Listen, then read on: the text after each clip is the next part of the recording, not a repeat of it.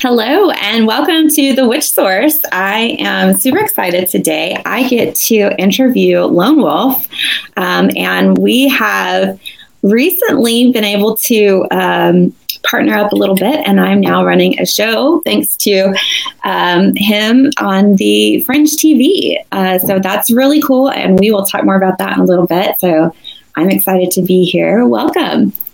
Welcome. Thanks for having me on, Whitney. Yeah. I'm glad we're getting to do this. All right. So I want to just start at the beginning. I think that's always the best place to start. What was your introduction into magic and the craft? Like, what was your first interactions with it or hearing about it? Well, my first interaction with magic, I think, was I can remember, I think when I was 3 or 4 years old. I was turning 3 years old, and, they came out with this cake, and, they put these 3 little candles on the cake, and they were like, "Happy birthday, Harold, blow the candle out and make a wish." And, I took a deep breath, and I blew that candle out, and I made a wish, and I think ever since then, I've been practicing magic. Oh, that's awesome. That's an awesome story. Okay, I love that. I'm so glad you shared that. So where did it progress from there? Well, I think where it progressed from there, I mean, if we're talking about paganism and the craft in general, is I grew up with a hard lifestyle. I came from a broken home. There was alcoholism in the home. There was abuse going on in the home.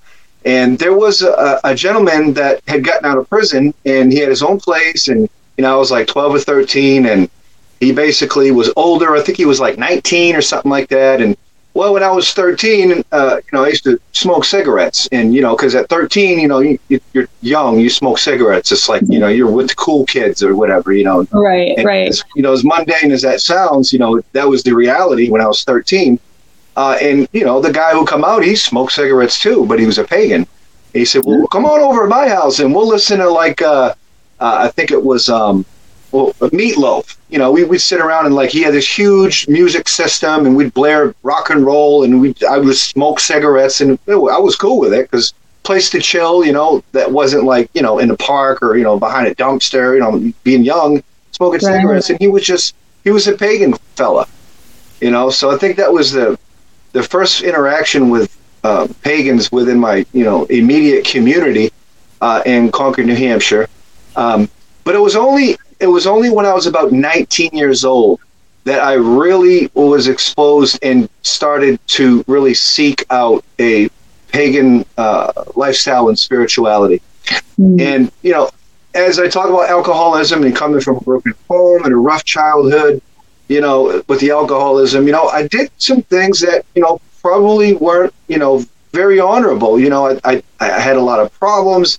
I got into some trouble when I would drink, being ignorant with my actions or getting into altercations with people because of intoxication. And that's where I come from. I come from the streets, man. I really do. I come from that hard knock life. And part of that, that comes with consequences. So Here I am at 19 years old, and I'm in a Florida prison called Appalachia Correctional Institution. It's the same prison that Trick Daddy from Florida comes from. Now, Trick Daddy's a big shot rapper from Florida, if anybody, identifies with that. Well, I was at that prison, and somebody passed my bunk and said, "Hey, man, check these out." And they shot me these periodical magazines called the Rays of Light, which was a group from Pottsville, Pennsylvania, that wrote about paganism in different forms, Norse paganism, Wicca, regular craft, herbology. And I read it.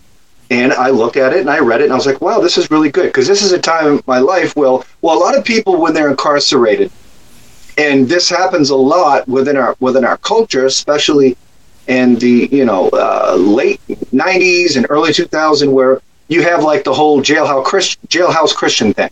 Yes. A lot of people come to jail and they don't have anything to reflect on. They hold their spirituality a lot more close.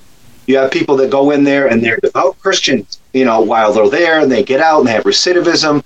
And that happens with all kinds of religions. You have people that go in there and find Islam. You have people that find Buddhist traditions. You have people that find Christianity. Well, Harold Carter found The Craft. And, well, that one magazine periodical, I looked at, and I really liked that. So I went back to the fella. His name was Chi-Chi. And I was at a male prison. His name was Chi-Chi. And I said, Chi-Chi, I said, do you got any more of those, man? And he said, yeah. He said, I said, cool. Can I check them out? He says, yeah. So he gave me like 4 or 5 of them. And there I sat all night reading every one of them, word for word. I'm like, wow, this is cool. I like this. This is really cool. And I would think about, the pagan guy that I met earlier on and stuff. And it was the spirituality that resonated with me. This is a time where I was researching and diving into all the spiritual traditions on the planet, getting to know them all, because they all had different flavor. Because ultimately, as I was coming from that childhood of, the broken home, the alcoholism, I wanted to be better than that. I didn't want to be in jail. I didn't want to be a failure. I wanted to be better. I really did. It just came. I just wasn't ready to make, specific changes. So yeah. And so I wrote to the Millennial Kingdom place, to a woman by the name of Louise Ann Salin, who is no longer with us. And I said, hey, man, I like this, periodical, I like the magazine. Can I get involved? And they had like a little sheet. You fill out, what's your path and how long you've been practicing? Because they want they want to know, too, because they're an outreach for prisoners. Right. And this particular periodical was only, accessible, I think, in a few states. They ran an ad in, I think, Witches and Pagans or something like that. And, and that's how it came to that prison to begin with.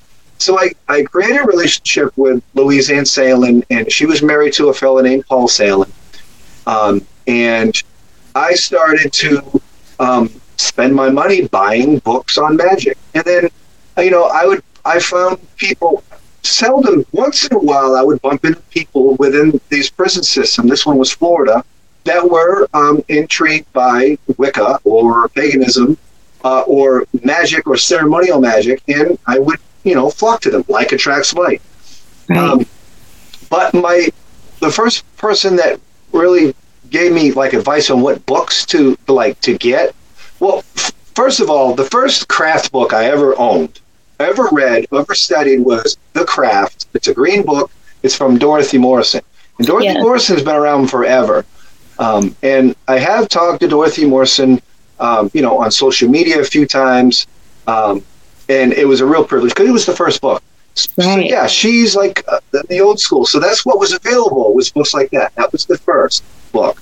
The first ceremonial book that I ever read was a book called Modern Magic by Donald Michael Craig. And that put me into with Golden Dawn, the Golden Dawn magical tradition. That's when I implemented, rituals like LVRP, the LVRH, and then, and then from there it kind of built up because they have that little, I think it's bibliography or something like that. Back of the books, they give references of other books. Yes. So it was like a big rabbit hole, even in the early days, where I got this, but they saying to go here. So that's kind of where it started. And I started to write like these little articles about, what I was my experiences, and, that periodical that I'm talking about, Raise the Light, they put me in print, which wasn't a big deal, but at the time it was. So it was like I was studying, Right. So after, and that's kind of like my earliest involvement with, paganism and the craft, because, when people are incarcerated, they do reach out to some type of spirituality. And that's why you have that whole, stereotype of jailhouse Christian. Or, right. You're only doing that because you're in jail, and then like the recidivism is so fluent, in this country and I'm sure worldwide. Recidivism is a thing for every person, that have issues. And ultimately, the craft is ultimately, well, I know that it's my fault. It was ultimately my choice to, make changes, so I didn't fall back into the, the downfalls of recidivism. Right. But I accredit that cycle being broken, because that's exactly what recidivism is. I mean, we talk about circles in the craft, and reoccurring things. That's all a lot of like repetition, like revolving things. I mean, recidivism is a hard thing to break. It really is. Statistically, like 70 or 80% of prisoners reoffend within the first year. So that's a big part of the real hero code. The real lone wolf comes from that culture, that very different culture. And now in modern times, I live within a community of people that is very distant than that community of people that I was involved in my youth. Right. So in a lot of ways, I accredit the craft. I accredit contemporary witchcraft, contemporary paganism, the old ways. I accredit and give thanks to this form of spirituality, because without it, I think I would have had a rough patch. I think that this is home for me, and to live in society. I don't know how to live any other way and stay free. It is within the vices of the craft and paganism that I found how to reach my highest ideals, how to be the best version of me, and that comes through what I'm good at. Like I do music, I play the sixth string, I'll sing, I'll do my pagan hip hop stuff, and that's kind of the same things that I was doing in my old life, because I was writing hip hop music, within the confines of the razor wire jungle. Definitely was, but with the transition, it went with me. Right. So that's kind of an inside look of the history of magic. But the one with the cake when I was 3 or 4, that's just kind of my way of explaining that. Well, magic is something that we all do. I mean, from every household, from every. I mean, even a Christian household or any household, like those are old customs. Those customs come from somewhere. Yes, somewhere. The custom of blowing out the candle, that's candle magic, 101. Yes. When you give the cake to your child and you say, hey, look, so I mean, in essence, and for real, I've been practicing magic since I was 3 years old. I mean, when I was 4 years old, I had an imaginary friend. I mean, is that not? I don't know if that's considered magic. I think it's definitely in that realm. I mean, it's one of your clear senses and your psychic self kicking up. So I definitely think it counts. Mm-hmm. Embracing it, I think, is the magical part. Mm-hmm. Yeah. I love that. Thank you so much for sharing all that. And I do. I love that you shared that beginning story, because it's so true. People have and are practicing magic, whether they realize it or not. It's always been with us, just like you're saying. So yeah, absolutely. Okay. So take us from there to, well, let me back up a second. So tell me about, when did you develop your love for music? Because you said the two intertwined. So we know where you started with the craft. So where did you start with music? I mean, music was in juvie hall. I mean, when I was in juvie hall, rapping was like the big thing in juvie hall. People used to bang on the tables and be like, yo, kid, yo, Sean. We'd write rhymes and stuff, and we'd kick a beat, we'd beatbox and kick a beat, and they would share, their poetry or their, written rhymes, and we'd read it off the paper. It was kind of like the thing where, that's kind of where I fit in when I started writing. And I can remember sitting in juvie hall looking at something called the Source magazine. Source magazine is like a hip hop magazine, like old school, and I used to sit and like read the back of these magazines where they'd have like listings of DJ equipment and music production equipment and beat machines and drum machines, and I'll be like, man, I want to get this stuff, and it would be like and back then it was like, $15,000 for this, or $1,000 for this, and I used to just dream about doing that in the back of these magazines, and that became reality. I mean, it took many years, but that's kind of where it started.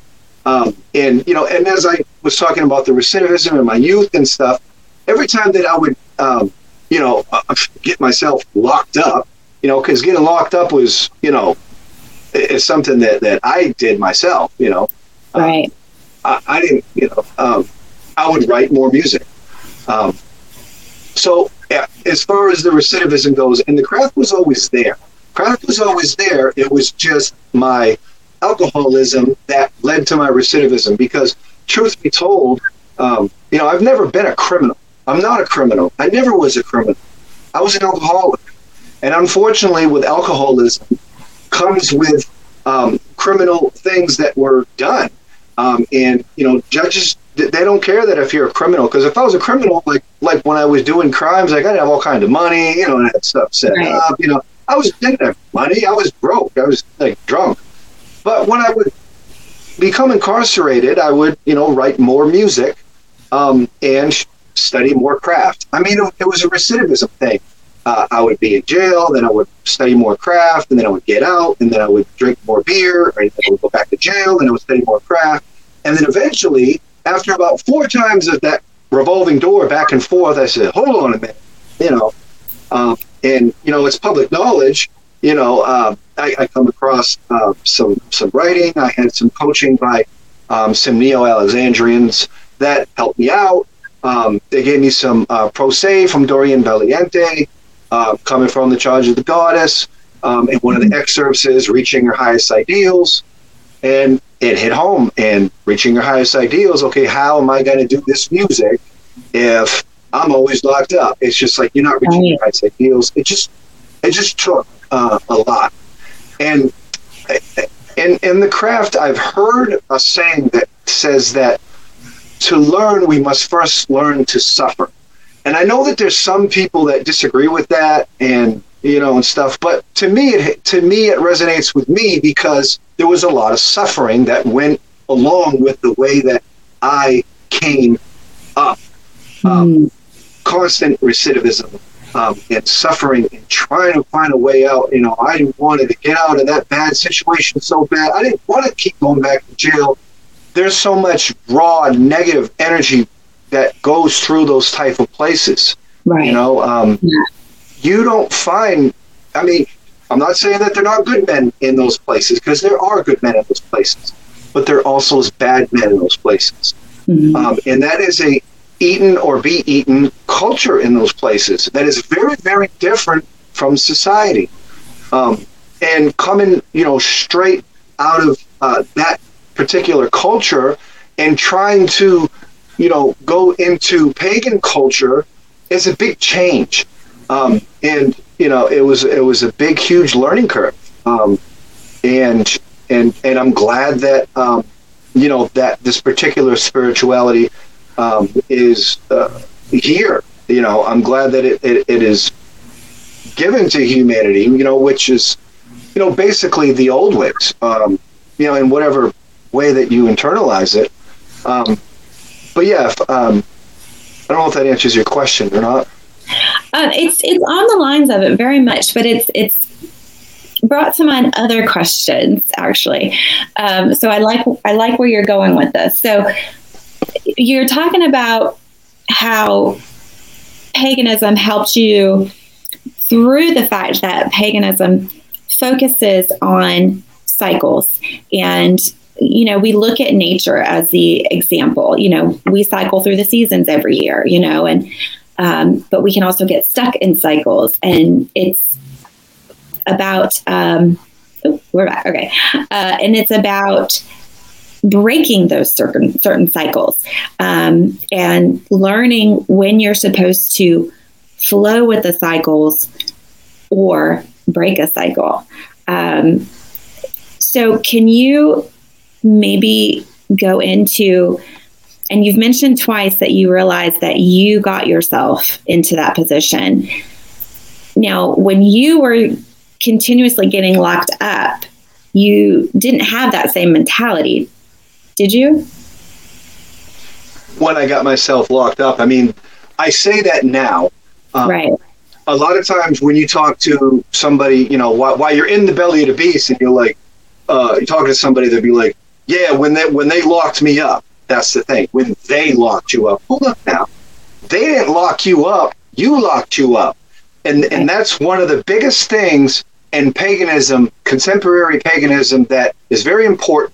Pagans take responsibility for everything that we do, you know, and this has a lot to do, and not to you know say that any particular path is bad, but that's why we don't. That's why pagans don't embrace a scapegoat god or the sun god, and say, okay, I'm giving all my problems to the sun god and everything's going to be fine.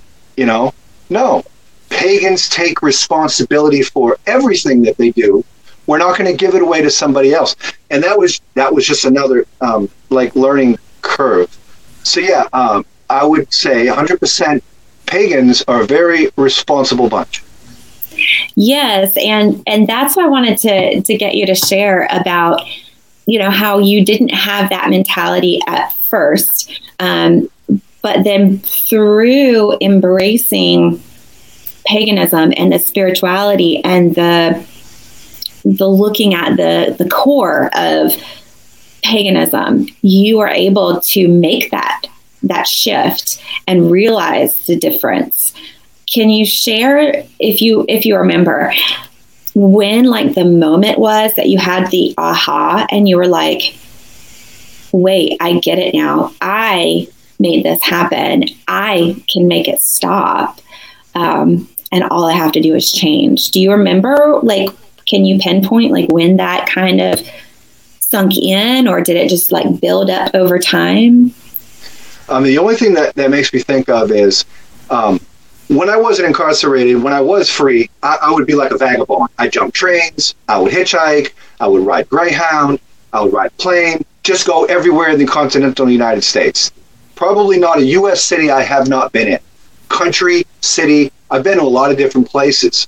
When I bumped into one person, because people do reach out and say, hey, man, what are you doing? Like, oh, I'm just living on the streets, going here. They'll hook you up. They'll be like, oh, well, here's $5, man. Go get yourself a hamburger. Or, you know, are you good, man? Stuff like that. I bumped into some kind of psychologist or something. He brought me to his place. I had a shower. We had something to eat. And he told me, looked at me and says, I know you're going through some rough patches right now, but you will redeem yourself to your family. So while I'm incarcerated, I had that was always in the back of my head, because like I was saying earlier in the interview, is I didn't want to keep doing this recidivism. I became aware of this recidivism. I had awareness of this. This is a cycle that I wanted to break, but I didn't know how.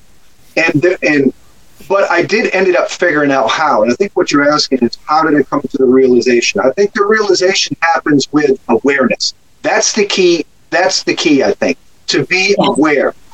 And like when you talk about occult philosophies and stuff, every major magical school of thought, the first thing they tell you is know thyself, know yourself. So if I really know myself, I know that every time I go to jail, I'm intoxicated because I'm drinking way too much grandpa's medicine. So the problem is grandpa's medicine. So, and that took a lot of time. I knew that it was the problem, but then I was just like the denial thing. Like I'd be in jail one time and I'd be like, yep, when I get out, no more drinking. Guess what? I get out, more drinking. Then I'll do it again. I know that the problem's there. No, no more drinking. It just takes the willpower. And that's just like another lesson of contemporary witchcraft is the will. When you start bending your will, how much strength do you have with your will? And that comes with like discipline and stuff like that. And it's not easy, for people in addictions and alcoholisms and stuff like that to break, those negative attributes. And because they're not problems for everyone, but this was my life path. So to answer your question, it's just basically willpower, highest ideals, and the realization is that I knew there was a problem. I had to come up with a solution. If I really wanted to do music, if I wanted to be a free man, if I didn't want to die an old man in jail alone, I'm good with that. I had to make some changes. I had a really good roadmap with contemporary craft, and I kind of took what the craft was there publicly written in the different manuscripts, and I applied it. And it hasn't failed me yet. And truth be told, I'm still on state parole. I'm on state parole right now. Guess what? Next year, I'm off state parole. Yay! But it's just like I've made my own bed. Now I have to lay in it. And truth be told is we got to make our beds a little bit better because we're going to be laying them in for a while. So from now on, I'm going to be making my bed real comfy. Right. I love that. So you've talked about so many core pieces of the craft, from awareness and taking responsibility and breaking the cycles and just saying I'm going to use my willpower to make these changes. I mean, that's another, principle right there. And you're right. When it comes to the craft, like, you don't say the devil made me do it. Like, you realize you did it, but you can undo it. It gives you the power and the control.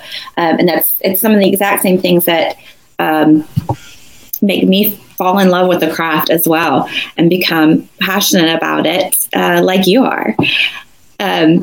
Okay, so talking about awareness, was there a moment when you became aware, if you're willing to share? Not everybody is, and I understand that because it's so personal.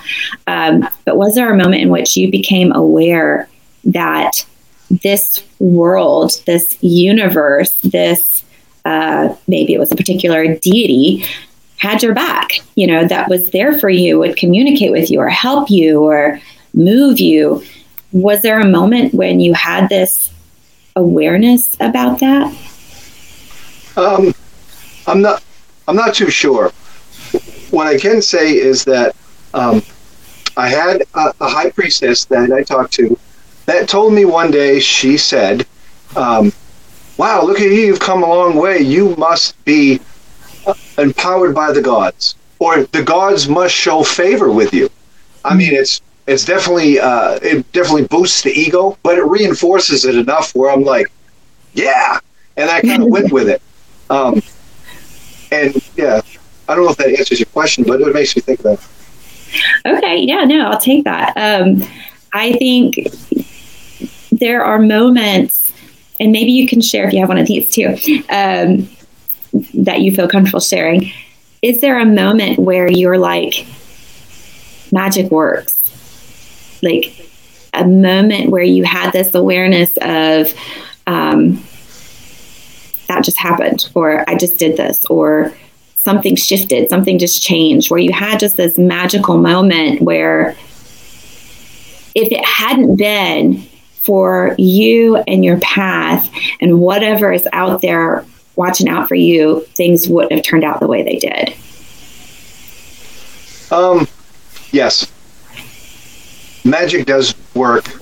And it's not like the hoorah that people like really believe that it is. Magic, like creating your own reality. Like I no longer wanted the reality of, incarceration. I changed my reality. That's magic. Your reality changes, and it starts from within. If you really want to affect the outside world, you change what is in you, the inside world, and that's the real magic. The real magic's inside of you. The things that you do, or the will is very fierce. if you have the strength to pursue something, you can make it happen. And that can come with and even with visualization, like you have a goal that you have, you infuse the goal. You can't just expect it to happen. You have to go for it. A lot of people think that like magic is like, hocus pocus and all that stuff. It's right. It's really not. It's just something that's here. It's mundane. It's always been here. It's always been here. I guess I'm having a hard time explaining it. No, I think you're doing a great job, actually. I think that was perfect, because I think the best thing you said is the magic is within you, because that's the piece that people sometimes seem to forget. They think that it's out there, or it's, it's going to be something big and showy. But it's hitting little milestones for yourself and accomplishing your goals and using what the craft teaches and actually applying it to your life, not just in a ritual, not just to do a spell and get what you want. You have to internalize it, and you become a living spell, creating, like you said, the reality that you want.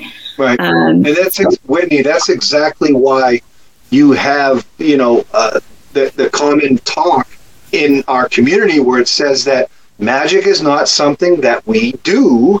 Magic is something that we are, because we are the magic.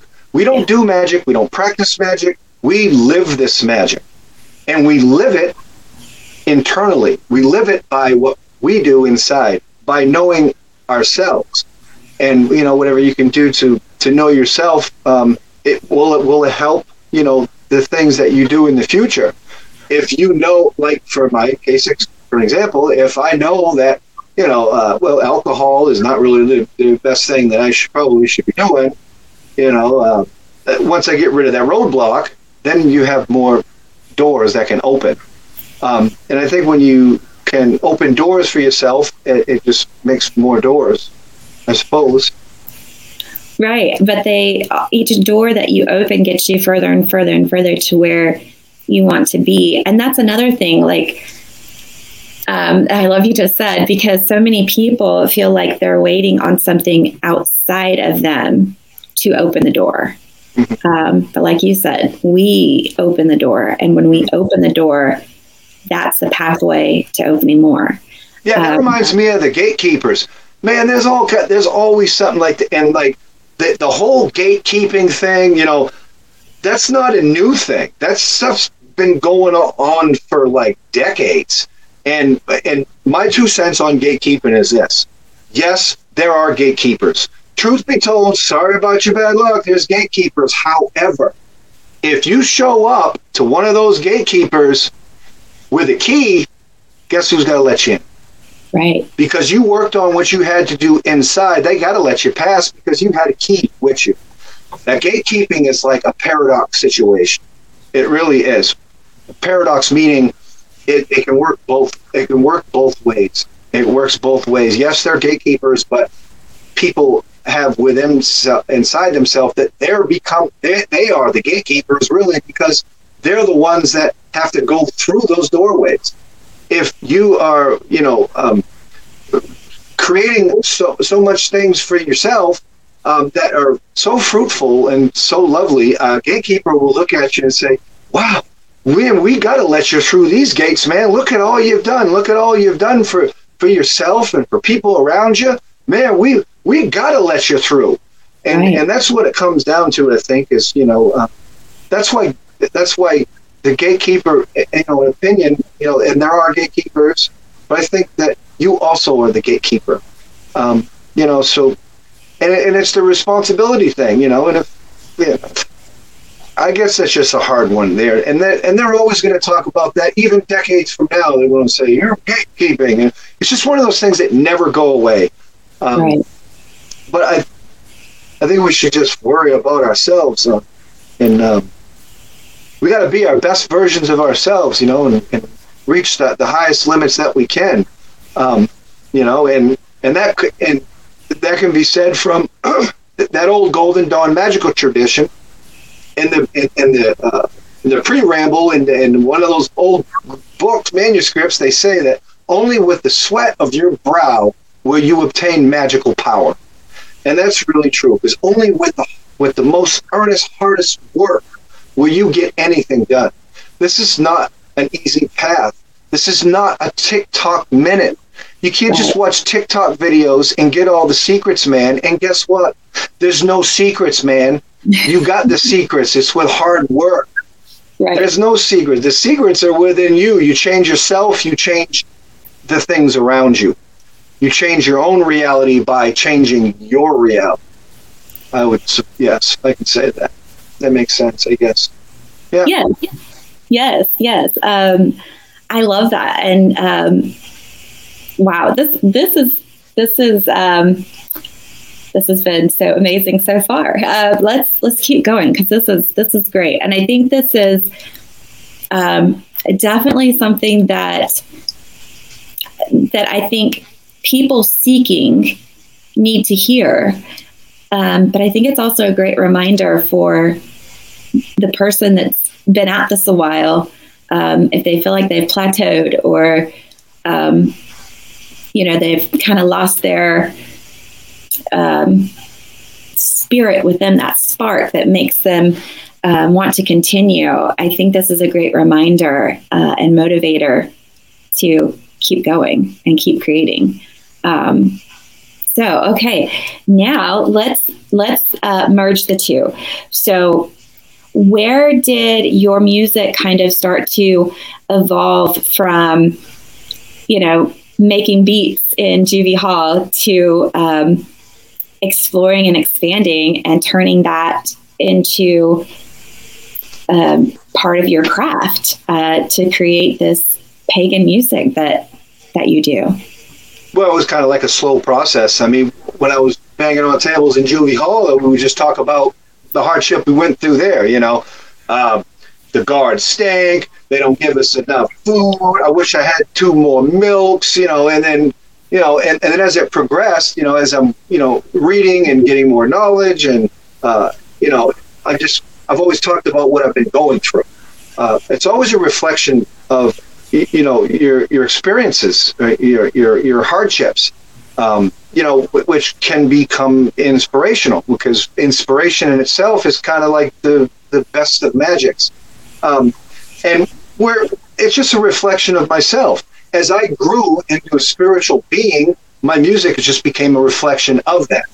And since I came from that culture, that culture that I was talking about, since I came from that hard knock life, in that hard knock life, that's hip hop, man. That's where the struggle is. That's just contemporary culture. That's just how it is. And nowadays, it didn't matter what race. It didn't matter. None of that stuff. It's not about ethnical background. Hip hop is music. Music is for everyone. Yeah. And it just kind of meshed well. And I like to say I like all different genres of music. And for some reason, I'm known as a pagan rapper, which is cool. I wish people would start realizing I do play 6-string, and I'll sing you a song. I'll even play some Johnny Cash. Oh yeah. But I'm known as a pagan rapper. That's fine. That's fine. But yeah, they definitely did mesh. They meshed, and there was a time where that to me the old Harold was like an ignorant mentality, and I know that now because it's just like the taste. Even my taste of music has changed. When I was growing up, as a 20-year-old man, I was a Tupac fanatic. Man, I love some Pac. I'm bumping that Pac. I'm feeling good. I'm getting my alpha on, stuff like that. I listen to Tupac today, and I find it repulsive. It's repulsive because that message does not resonate with my spirit anymore. I don't have the same frequency. My frequency is a lot different than it was 20 years ago. And it's because of that frequency change, the tuning of that frequency is different. The reflection of my music changes. The reflection of the passion changes. And it developed into a spiritual message. And I would like to say, I like to say I'm always going to attempt to keep music in a positive light, but thinking also, but the craft isn't all positive love and light either, because Mother Nature tells us that nature is not all love and handshakes, and stuff like that. And, all that. I would like to be an advocate for peace. I really would. But sometimes it's necessary. Some things become necessary. And if we are to truly model our spirituality in craft circles, we must identify that nature is not all love and light. But ultimately, I want the music to remain positive because, I want to stay positive. I want to be, happy and satisfied and a better frequency, to get along with. And there's an old thing that the Wiccans say that, because there's a lot of good stuff that the Wiccans say. It really does. I studied Wicca for a lot of years. One of the things that they say is to live and let live. And so when you live and let live, you just kind of, I don't really know the point-on definition of live and let live, but to me it means kind of just go with the flow, man. Live and let live means kind of like go with the flow, don't be a buzzkill, like kind of like just go with it, be happy-go-lucky kind of a situation. Like don't be a bummer, don't bring us down, have that jolly good energy, or to push out, because let's face it, people aren't attracted to mopers. Right. People aren't attracted to that. People like ecstatic good energy around them that makes them feel good. To live and let live, I think it has to have elements of that feel good. I love everything that you're saying, and it makes so much sense. I've had this exact same experience with music, stuff that I used to love and would just sing along with. I can't even listen to it. It comes on and I have to change it because I don't want to bring that frequency down. And, going back to the magical path and talking about you've raised by walking the path and internalizing the craft, you have raised your frequency. And as you do that, people think you're living a magical life, and you are, because you're happier, but you're also able to manifest things so much faster for yourself. And there's a much quicker turnaround. And we can recognize our limits and our patterns and cycles that we are stuck in so much faster, and can make correction where need be. So I love all of that. And I would love to hear you talk about, moving from some of the hip hop, like you're saying, and you've got other skills within you, maybe like taking your path in the craft and using those other skills to, within your music, be able to take somebody who's seeking and maybe isn't at that lower frequency and help them vibrate with you at this lower frequency. And through your music, start to bring them up and elevate them to that higher frequency while helping them to realize they can open those doors to get there. Since you've walked that path yourself, then using that with your gift and your many gifts, because like you said, you're more than hip hop, and blending those together, that would be, I think, some very powerful and magical music. That would be really cool to see. So I will hold out and hope that you get to do something like that in the future, because I just think that would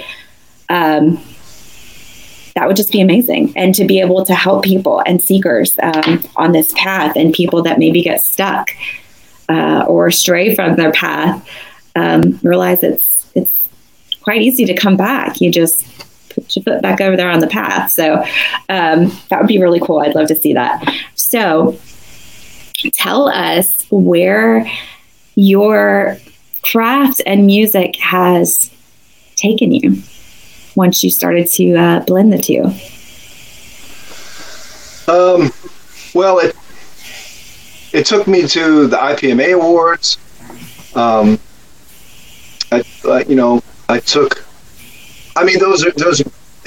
had an acknowledgement from the pagan community that, they're doing pretty good for 2022. And, now we're a year later, and revisiting all that, it opened up more doors, and it's just kind of where it took me. And now I'm coming to a point where I can be inspirational to people. And, I'm moving into, I'm not only a pagan musician, now people are looking at me maybe differently, and more in a leadership role. And I'm Aries born. My son is an Aries. I'm a natural leader and stuff. But I always need to remember, and we all need to remember, elements of humility, to not like to boast about it and stuff, because it's just, there's a lesson learned with that too. And, I learned that lesson about a year and a half ago, with humility. But where is it going now? I mean, I'm going to continue doing music. I know that this winter, and I've learned that the pagan musicians, usually in the wintertime, they lay low and they record music, write music. And I can assure you that this winter, I'm going hard. I'm going to write some more music. I'm going to give her Hades for sure. Try to let that happen. But where's it going? I think, I have a nice, I give myself credit for a creative process where I'm making pagan music videos for other artists, and I'm getting more creative with video production and editing and stuff, and because I do a lot of it. So I think that's kind of where that's going, is better video production, better audio production. I like to sing more, maybe jump into some different genres besides pagan hip hop, but maybe, if that's what's happening, then I should just probably stay with it. But I think but I do have realization, and like we're talking about awareness. I am very aware, and we all should be aware of the power of music. Music is a form of magic. It's one of the most potent magics on the planet, because it comes with repetitional magic.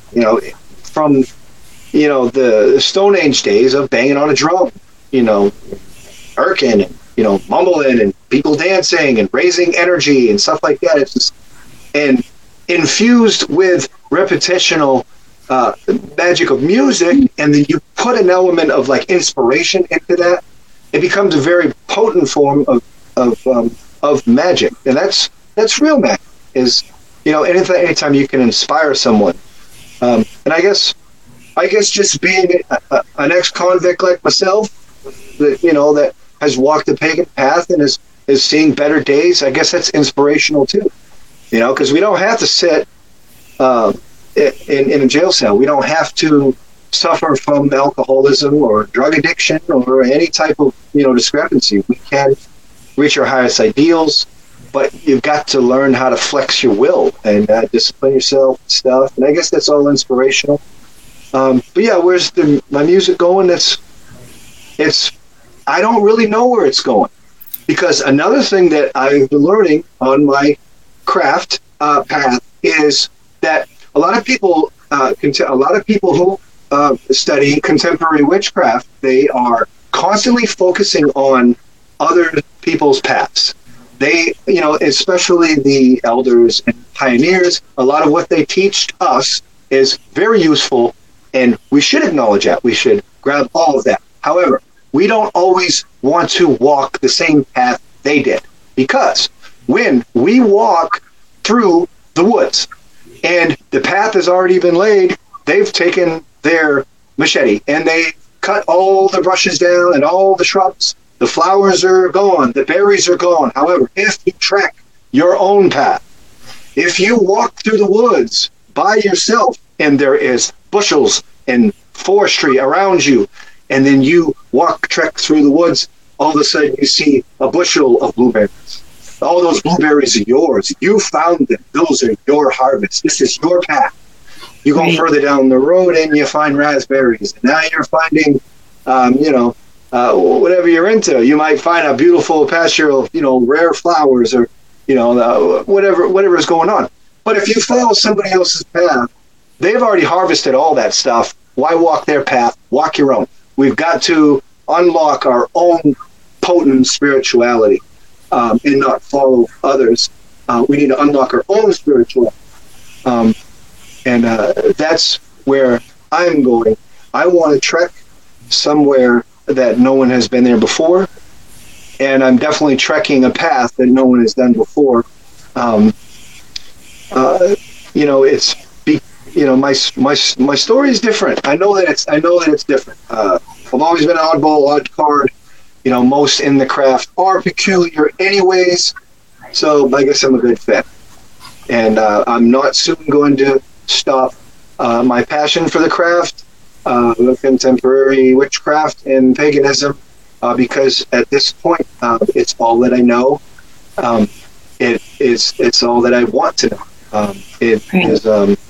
It helps Harold Carter move forward and to live, and gives perfect purpose. Hopefully, I just don't get start going cuckoo because I get too aware. Because too much awareness, I think, could be bad, right? Because if I'm too much aware, but I mean, and I only say that because, well, the early like Kabbalists, people who study Kabbalah, they said that people who studied Kabbalah, either it made them very, very wise or they went crazy. And so I hope that I don't go crazy.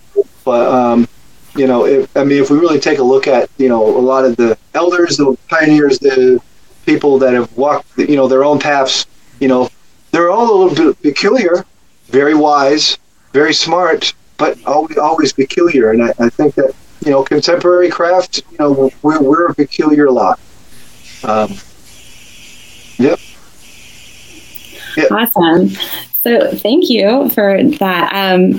I love that. I love that idea of creating your own path and creating your own way, and while honoring those who have gone before you, and taking on the wisdom that you can from them, and then applying it to, make your own way. I think we need more of that, I think. And I think along those same lines, when making your many paths, respect the many paths that there are. There's not one way to get anywhere. There's multiple ways to get places, and respect each other on the journey. I think that's huge as well. So, yeah. Okay, so I would like to say, I know you're being humble, but you were the recipient of the IPMA Male Artist Award for 2022. So congratulations to you. And you are up for it again this year, right? Yeah. The Pagan Music Awards are in Starwood in Ohio. Yep. They'll be there. Yep. We get to find out who the best male artist, best female, and best band of the year is. We sure do get to find out. I'm hoping it's a good show. It's going to be a good show. I heard a lot of people are going to be there, and a lot of iconic pagan folks are going to be at Starwood this year. Yeah, so come on out there and buy tickets and come out there and hang out and say hi to the Lone Wolf and everyone else that's going to be there. It's going to be awesome. Yeah. Tell us when that is, and where can people find more info? And I'll include all the links as well. So if you go to starwoodfestival.com, you can go up on there and get your tickets. I think you go there for a day, you go there for the week. starwoodfestival.com. Okay, all right. We'll have people check that out, and I'll add the link. And what do you do today? What are you doing right now before you reach hibernation stage? Oh, what am I doing today? Well, I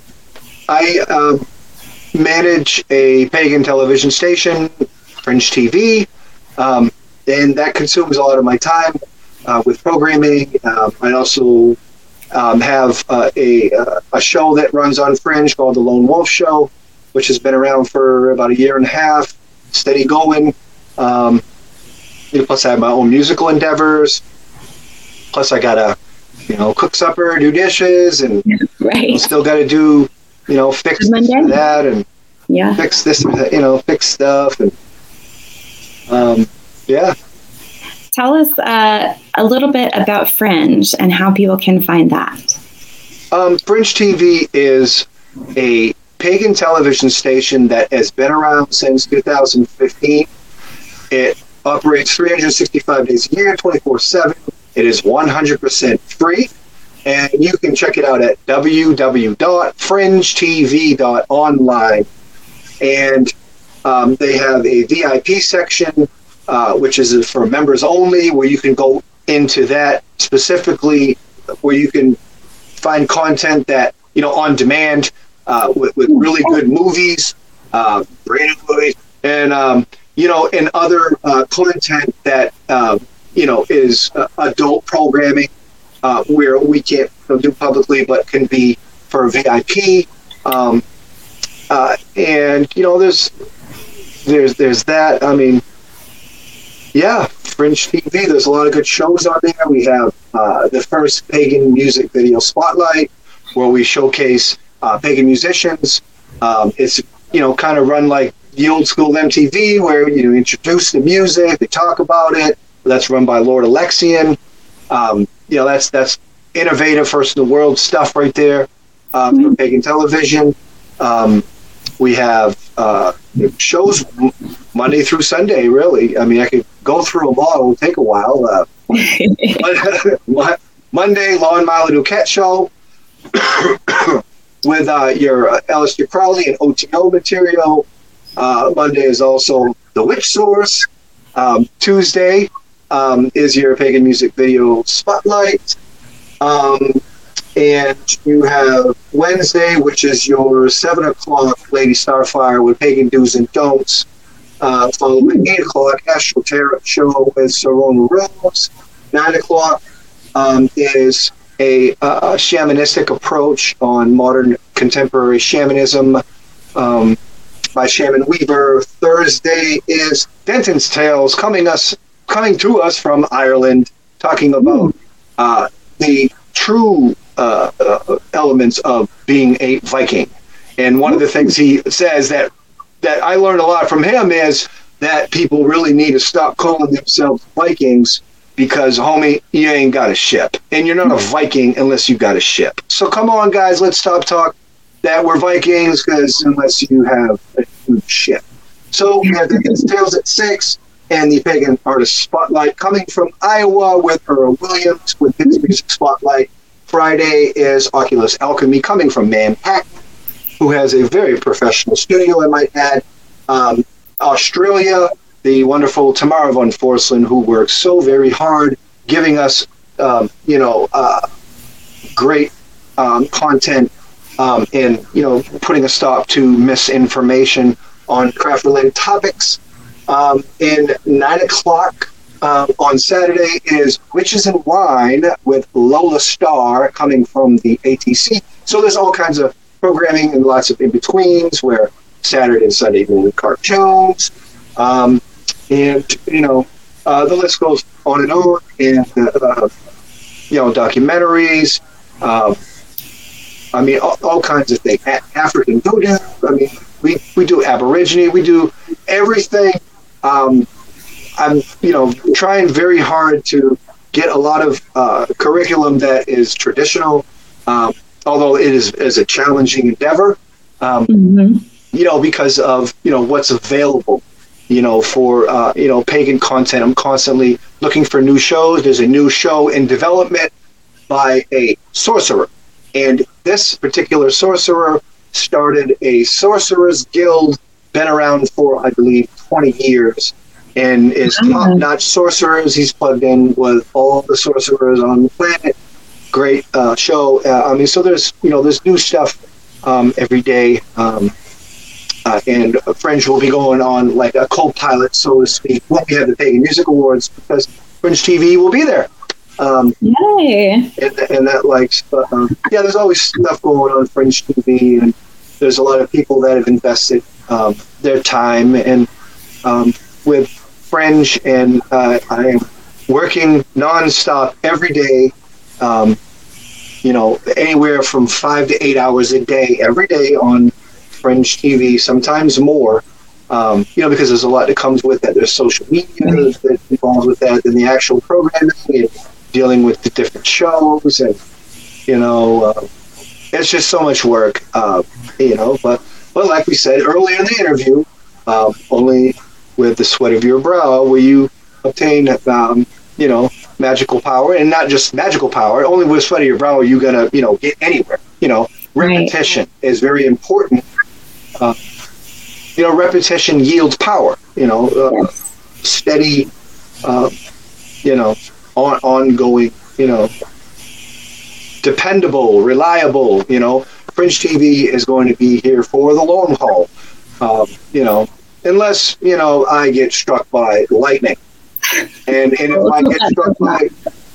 if it happens that I get struck by lightning, I would assume that I would be more energized to give you more pagan television, But yeah, I work very hard.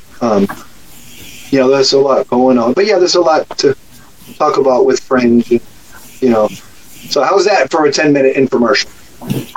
Perfect.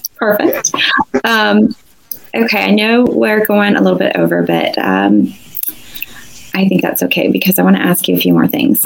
Sure. If you had to pick some people, whether they're here or not, when I say that, I mean, physically in this realm, on this earth at this time. But if you had to pick some people that you wanted to say thank you to, that really helped you on your path, who would that be? Oh, man. Who am I going to say thank you to? That's a real tough one. Who would I say thank you to?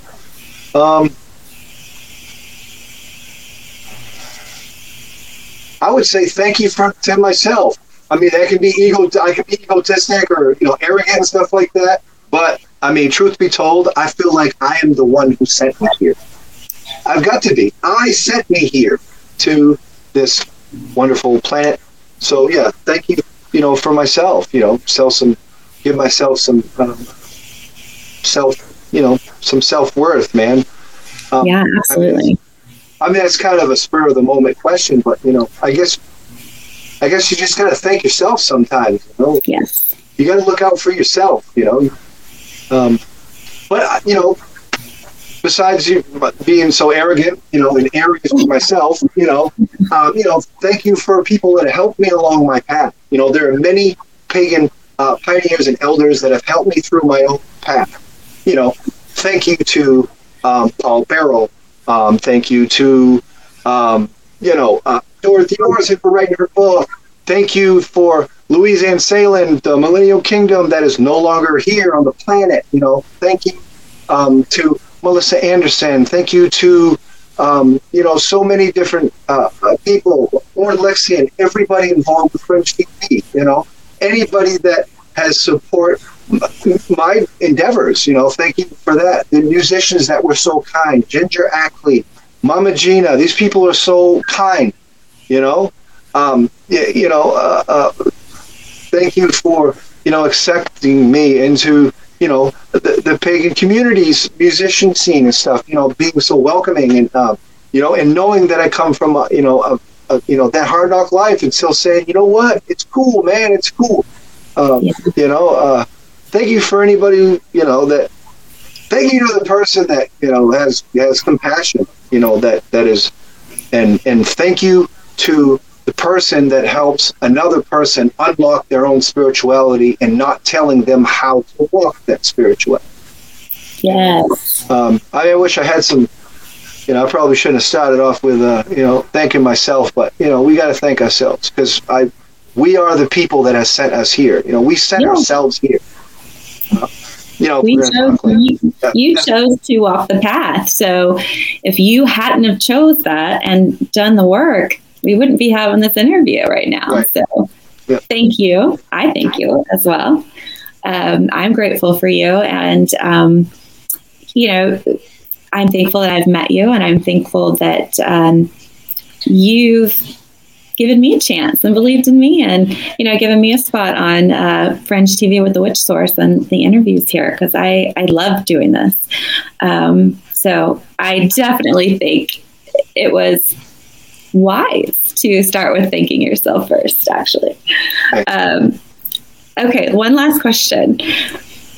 Are there any books that you would recommend? What would be like your top 3 books that you would recommend to somebody if they want to just learn more about the craft and figuring out their path to walk? Do you have a top 3 that meant the world to you?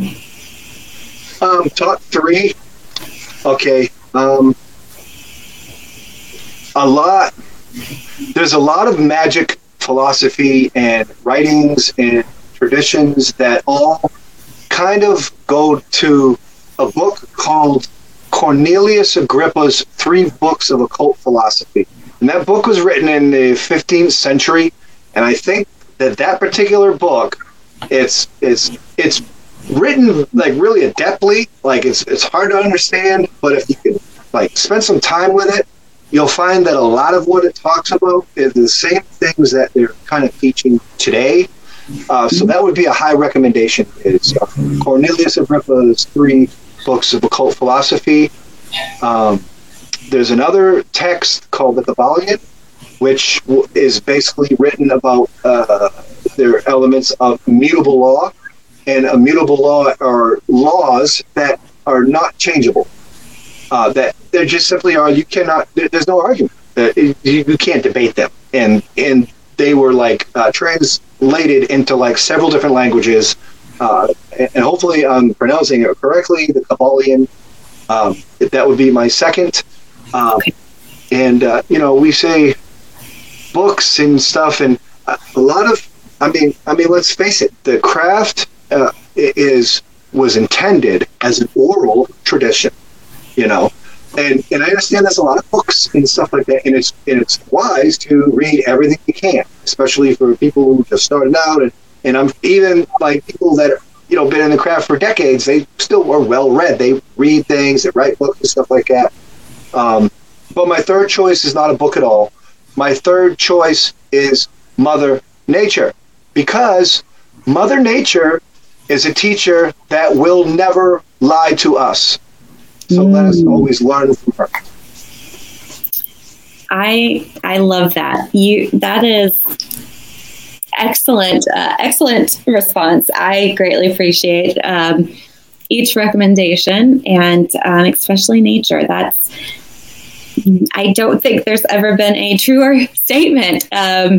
You're absolutely right there. We see the good, the bad, the ugly, the unexplained, the explained, all of it. So, yeah, awesome. Okay, and I guess we'll go ahead and wrap up here. And is there any final things that you wish to share or wish to say to the world?